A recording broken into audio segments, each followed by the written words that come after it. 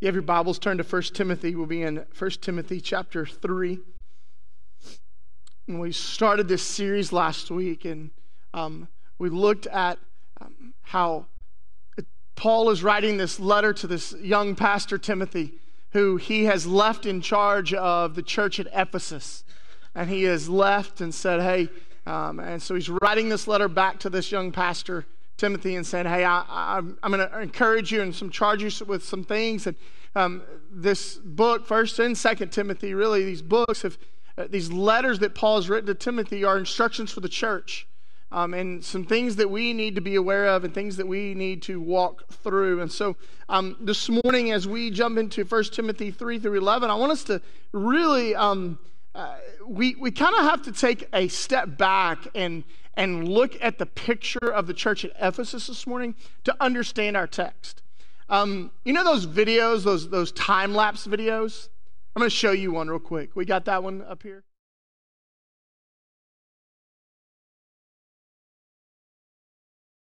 We've seen those time-lapse videos, right? So this morning we get to kind of back up and we get to see this time-lapse of the church at Ephesus, right? In order to understand what Paul is going to tell Timothy, we need to back up and we need to look at what's going on in the church of Ephesus and how it began and ultimately where it goes. And so this morning in 1 Timothy chapter 1, we'll be in 1 Timothy chapter 1, starting in verse 3, and it says this: As I urged you when I was going to Macedonia, remain at Ephesus, that you may charge certain persons not to teach any different doctrine, nor to devote themselves to myths and endless genealogies, which promote speculations rather than the stewardship from God that is by faith. The aim of our charge is love that issues from a pure heart and a good conscience and a sincere faith. Certain persons, by swerving from these, have wandered away into vain discussion, desiring to be teachers of the law without understanding either what they are saying or the things about which they make confident assertions. Now we know that the law is good if one uses it lawfully.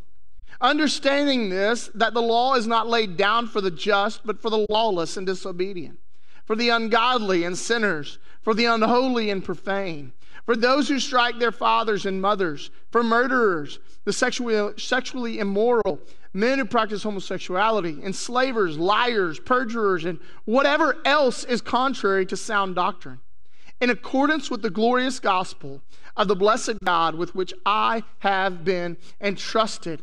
And so Paul is going to charge Timothy with some things. And he's going to say, hey, Timothy, these are some things that are happening in the church. And so I think for us, we need to step back and look, as I said, at the church of Ephesus. And so flip over to Acts chapter 19. And we see the beginning of the church at Ephesus. And so we're going to read a lot of text this morning, and that's okay because we're going to be about God's word. Acts 19, starting in verse 1. And it happened that while Apollos was at Corinth, Paul passed through the inland country and came to Ephesus. There he found some disciples. And he said to them, Did you receive the Holy Spirit when you believed? And they said, No, we have not even heard that there is a Holy Spirit. And he said, Into what then were you baptized? And they said, Into John's baptism. And Paul said, John baptized with the baptism of repentance, telling the people to believe in the one who was to come after him, that is, Jesus. On hearing this, they were baptized in the name of the Lord Jesus. And when Paul had laid his hands on them, the Holy Spirit came on them, and they began speaking in tongues and prophesying. There were about 12 men in all. And so here's the beginning of the church at Ephesus. In Acts 19, Paul comes down into Ephesus, and Ephesus was a port city and a massive hub. There were trade routes, three different trade routes that left from Ephesus. Ephesus was this city, this incredible metropolis, booming, bustling city that was full of all kinds of different types of people and ethnicities. But Ephesus was home to the Greek goddess Artemis, okay? And the Roman goddess Diana, Okay? That was the hub of Ephesian culture. Okay? They threw all themselves into those things, right? It's the goddess of war and the goddess of fertility. Okay? And so we have this going on here. And so there's all of these things that are happening in Ephesus, and it's this hub. And Paul comes in and he finds these men who are believers, and he says, what have you been baptized? He said, with John's baptism. He said, okay, well, let me introduce you to Jesus. Right? And they get baptized in the name of Jesus, and thus starts the church at Ephesus. And then Paul begins to preach and declare the good news of Jesus all through Ephesus. And there's some pretty incredible things that God is doing. Okay? Listen, because that's huge. Listen to what happens in verse 11. And God was doing extraordinary miracles by the hands of Paul. This is not Paul's doing. This is God's doing. That's important. So that even handkerchiefs or aprons that had touched his skin were carried away to the sick, and their diseases left them, and the evil spirits came out of them. God's doing, not Paul's.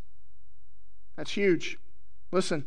Then some of the itinerant Jewish exorcists undertook to invoke the name of the Lord Jesus over those who had evil spirits, saying, I adjure you by the Jesus whom Paul proclaims. So, quick history real quick. Jewish priests would oftentimes go make money from families, from people who were possessed by demons. They would go and they would make money by performing exorcisms, okay? And so what we're going to see in this story is that these men have realized that God is doing something in Paul. It's like, oh, well, let's just kind of piggyback off of that. There's some good things going on, right? Here's what happens. 14. 7 sons of Jewish high priests named Sceva were doing this. But the evil spirit answered them, Jesus I know, and Paul I recognize, but who are you? Who are you? Right? Jesus I know. Come on, church. The evil spirit said, Jesus I know, and Paul I recognize, but who are you? Right? And the man in whom was the evil spirit leaped on them, mastered all of them, and overpowered them, so that they fled out of that house naked and wounded.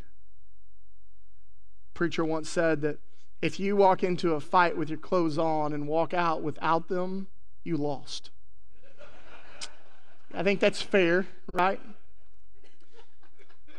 So, verse 17... And this became known to all the residents of Ephesus, both Jews and Greeks, and fear fell upon them all. And the name of the Lord Jesus was extolled. Also, many of those who were now believers came, confessing and divulging their practices. Listen, that verse is key for us to understand the letter that Paul's going to write to Timothy. Because look, it says this. Also, many who were now believers. These are people who have confessed Jesus as their Lord. Came confessing and divulging their practices. They're doing things that are not in accord with sound doctrine.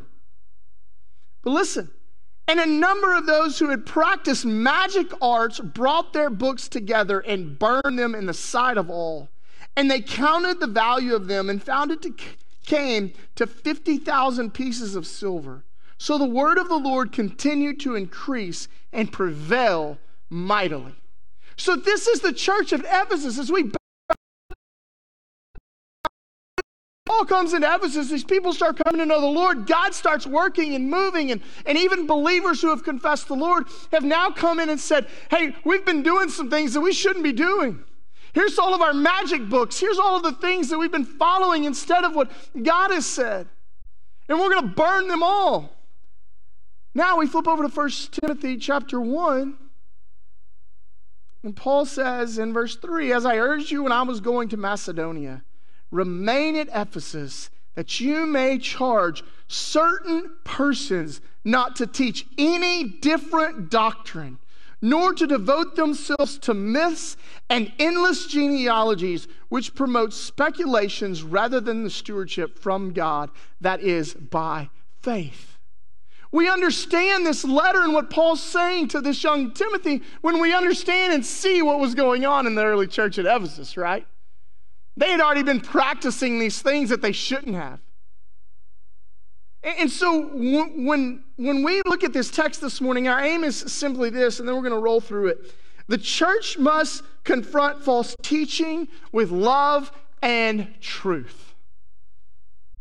Paul encourages and charges Timothy, hey, charge certain persons not to teach any different doctrine than what the gospel says. That Jesus died on the cross, got put in a tomb, and 3 days later rose from the dead. So that you and I may have life and life abundant when we put our faith in Him. That's the gospel. You see, in the early church, a prevalent problem was, especially among Jewish believers, was that when the Gentiles came to know the Lord, they had to put faith and trust in Jesus, but also have a list of things that they should do. Right?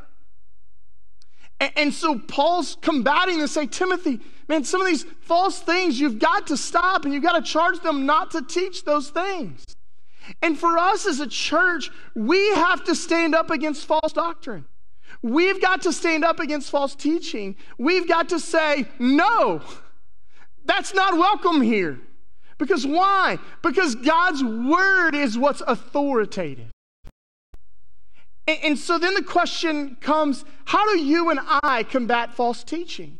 Well, the only way that you and I recognize or understand false teaching is because we know God's word. Look, there's a lot of false teachers on TV right now. At this moment, right now, there's people in their homes watching men and women on TV that are preaching a different gospel. It may sound good, and it may give me the warm and fuzzies, but that does not mean it is true. Because this is what tells me what is true. Not my opinion, or not what makes me feel good. Right? So the only way for you and I to know whether something's true is that we compare it to the Word of God. And we say here at Oak Grove, no matter what, we're going to be about God's word. No matter what, we're going to hold to the truth of God's word. Well, yeah, but we've always believed this. Sorry, this is what God's word says. It's just the reality. So I have some for you. Ready? Some false things that we as Christians oftentimes believe that are not true. Right? So we're going to throw some of those up there. Right? So there's 6 of them. God won't give me more than I can handle. How many of you have ever heard that? God won't give me more than I can handle. Wrong. You can't handle anything. And He never once in His word said that He wouldn't do that. He said, I will be with you. And I will never leave you or forsake you. But He never said that He wouldn't give you more than you can handle. Because you can't handle anything. And neither can I. Never said that. But it's a belief that we hold on to sometimes. And you probably, most of you have heard that in your life, haven't you? Yeah. God gained another angel.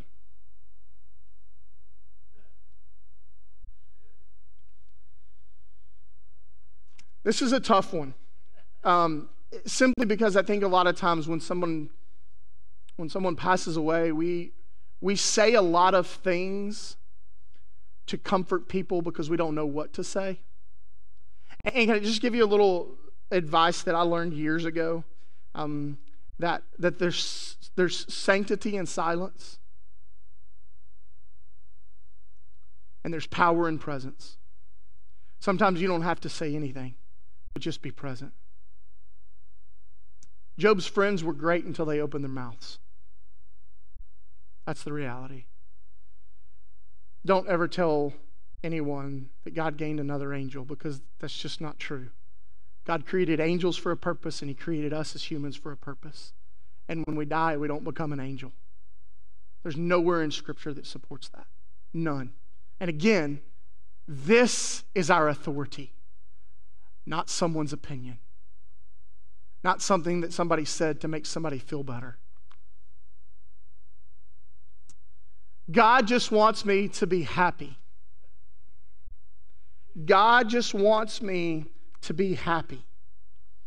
How many of you have maybe not said this, but at some point was like, I think God wants me to be happy, so I'm going to do this? None of you are going to admit that. Oh, we got one. All right, listen.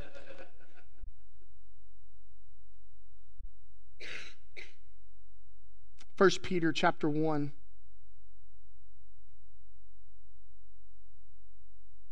Verse 14, as obedient children, do not be conformed to the passions of your former ignorance.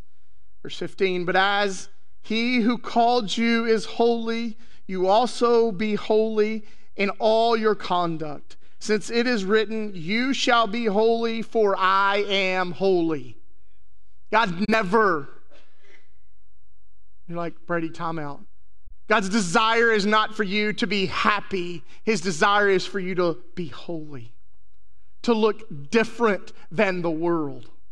And sometimes separating ourselves and looking different from the world is really hard and brings on some really tough times that we have a hard time being happy in.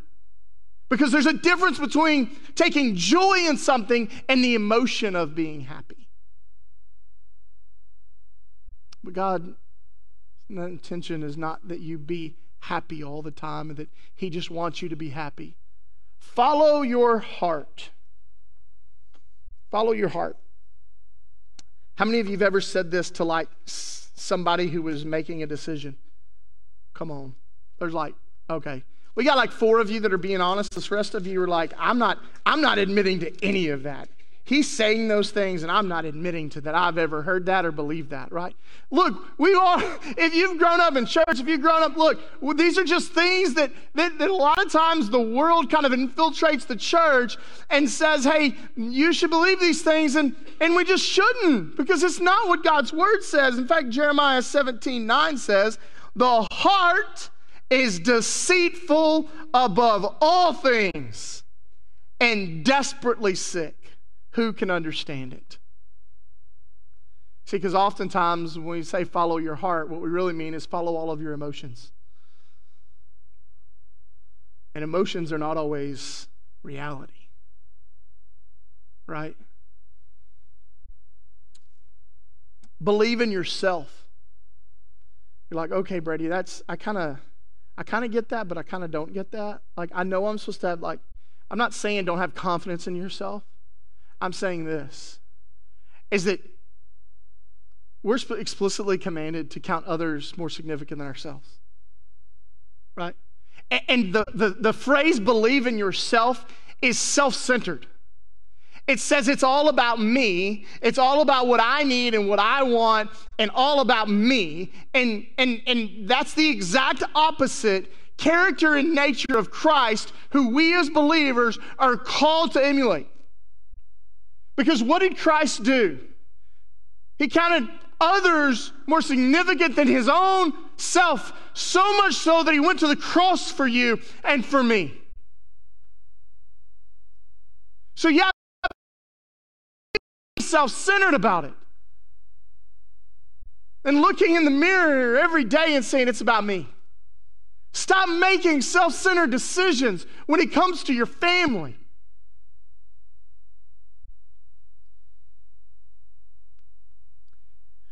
Six, if I'm just good enough, I'll go to heaven. If I'm just good enough, I'll go to heaven. And There are so many that live their life this way, in the balance. If I do enough good things, I'll be all right. Because really what this does is this plays the comparison game that we all play. I'm better than Mike. Got that figured out. Right? But isn't that what we do? Like, I'm better than so-and-so, so I'm doing pretty good. Right? But yet, Scripture is very clear with us. For all have sinned and fallen short of the glory of God.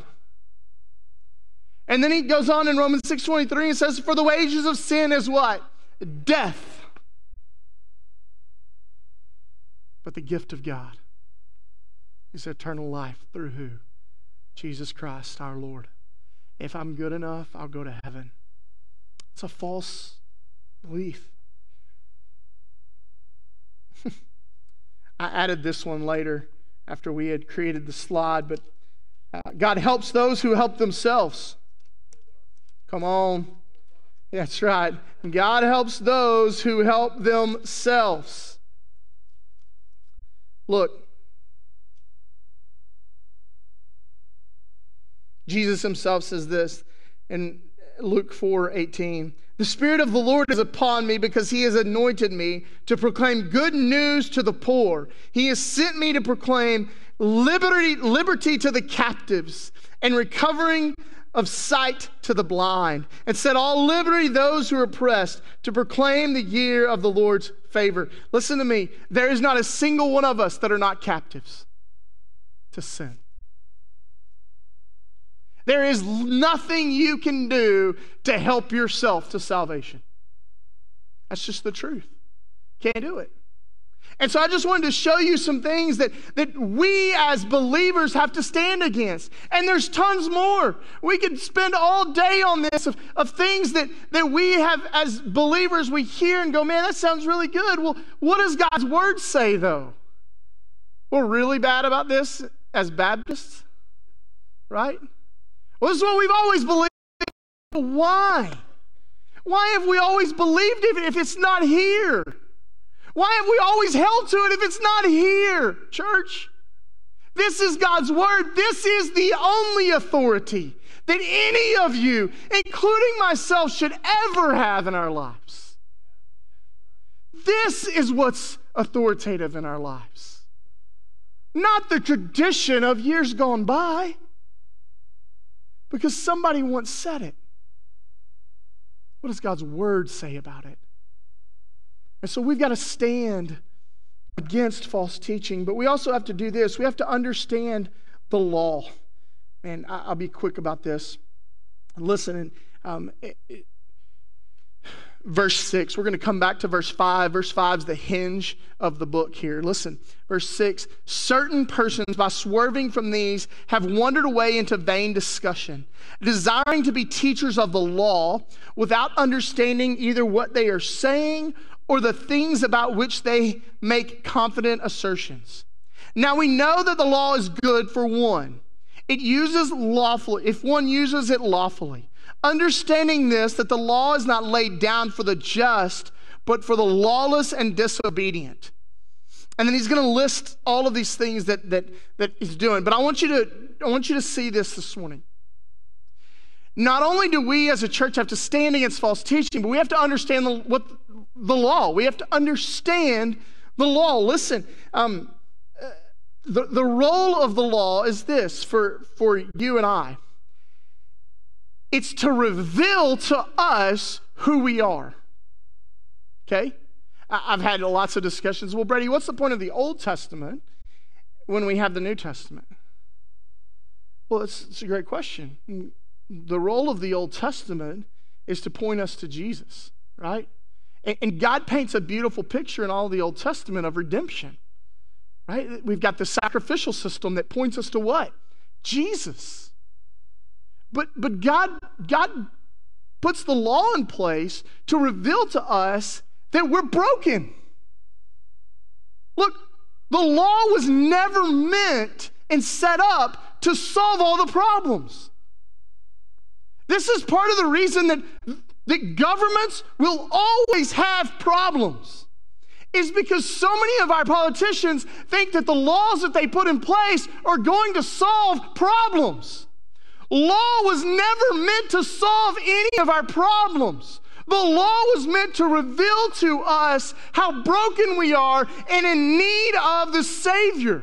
So God sent His Son to die on a cross for you and for me. Stepped into relationship with Him, and the gap between Him and us was satisfied. That's what solves the problem of sin. But the law reveals that to us, right? You shall not lie. How many of you have ever lied in here? All the rest of you that didn't raise your hand, you just lied. Like, talk about revelation.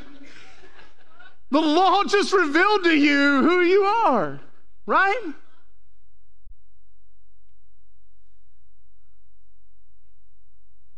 Man. You shall not lose the Lord God's name in vain. I'm not going to ask for a poll there. You should have no other idols before me. Well, I don't have any idols in my house.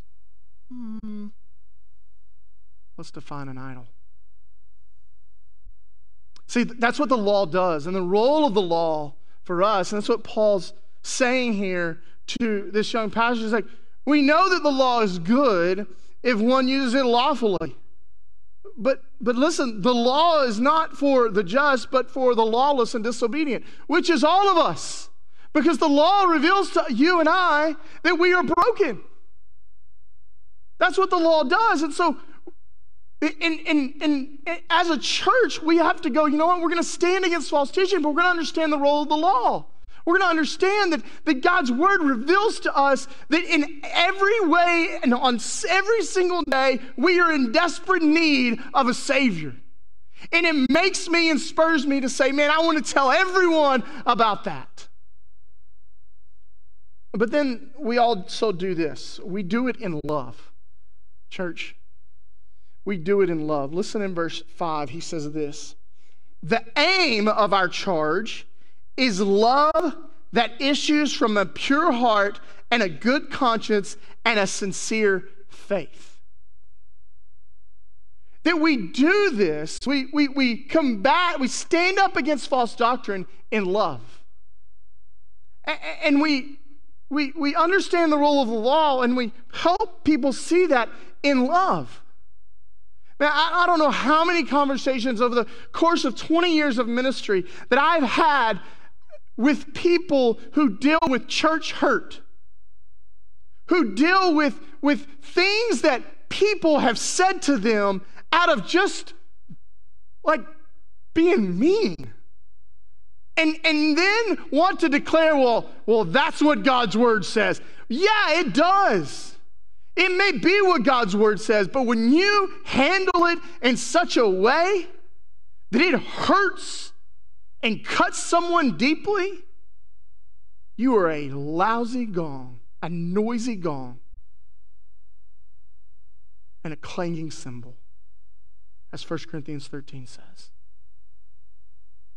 We are to do this in love, out of care and respect for people, out of saying, hey, I know you believe this. Let's talk through it, right?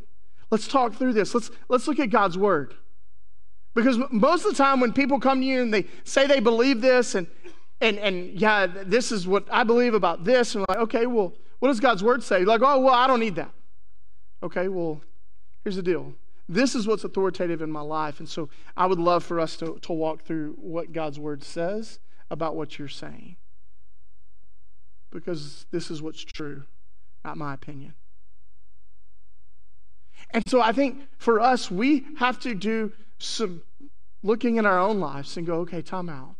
What are some things maybe that I have always believed but may not be in God's word? Because how you combat false teaching is that you know God's word. Maybe that's where a lot of us start this morning, is that we start with a daily commitment to being, I'm going to be right here. And I'm going to learn and I'm going to know God's word so that I can recognize when I hear false teaching.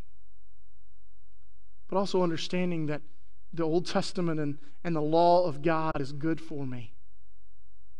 I need to understand its role in my life so it can reveal further and the deeper recesses. Maybe this morning you're the one that's maybe you said some mean things to people. It's okay if you have. I'm not judging you. Right? Maybe you've approached people without grace and without love. Maybe that's you this morning. I don't know where you're at, but what I do know is that God's word is a challenge to all of us. For us to say, you know what? I don't know that I know God's word well enough to stand against some false teaching. I need to do a better job at that. Maybe you're here this morning and you say, hey, I don't really even know Jesus. Okay. We'd love to have that conversation with you. In just a moment, we're going to have an invitation. And this is what we say here, is that it is an invitation, a time that we invite you to respond to God's word. Look, this is not about me up here being the preacher. It's not about Ricky leading the music. It's not about any of that. This is about us as a church, as individuals, responding to God's word. And that's what the invitation is we respond to the word of God. We're going to pray, and then we're going to stand. Prayer partners will be down front. Clint will be down front. We would love to have a conversation with you. We'd love to pray with you this morning. Father in heaven, we thank you for, God, for your charge and your challenge to the church at Ephesus. Father, that you called Timothy to be bold in his declaration. And Father, I pray that we would do the same here at Oak Grove, that we would always stand on the word of God, and that we would declare it with all that we are. And it be the thing that we cling to. God, we love you. We ask that you move in this place and in these moments. God, we love you. In your name we pray. Amen.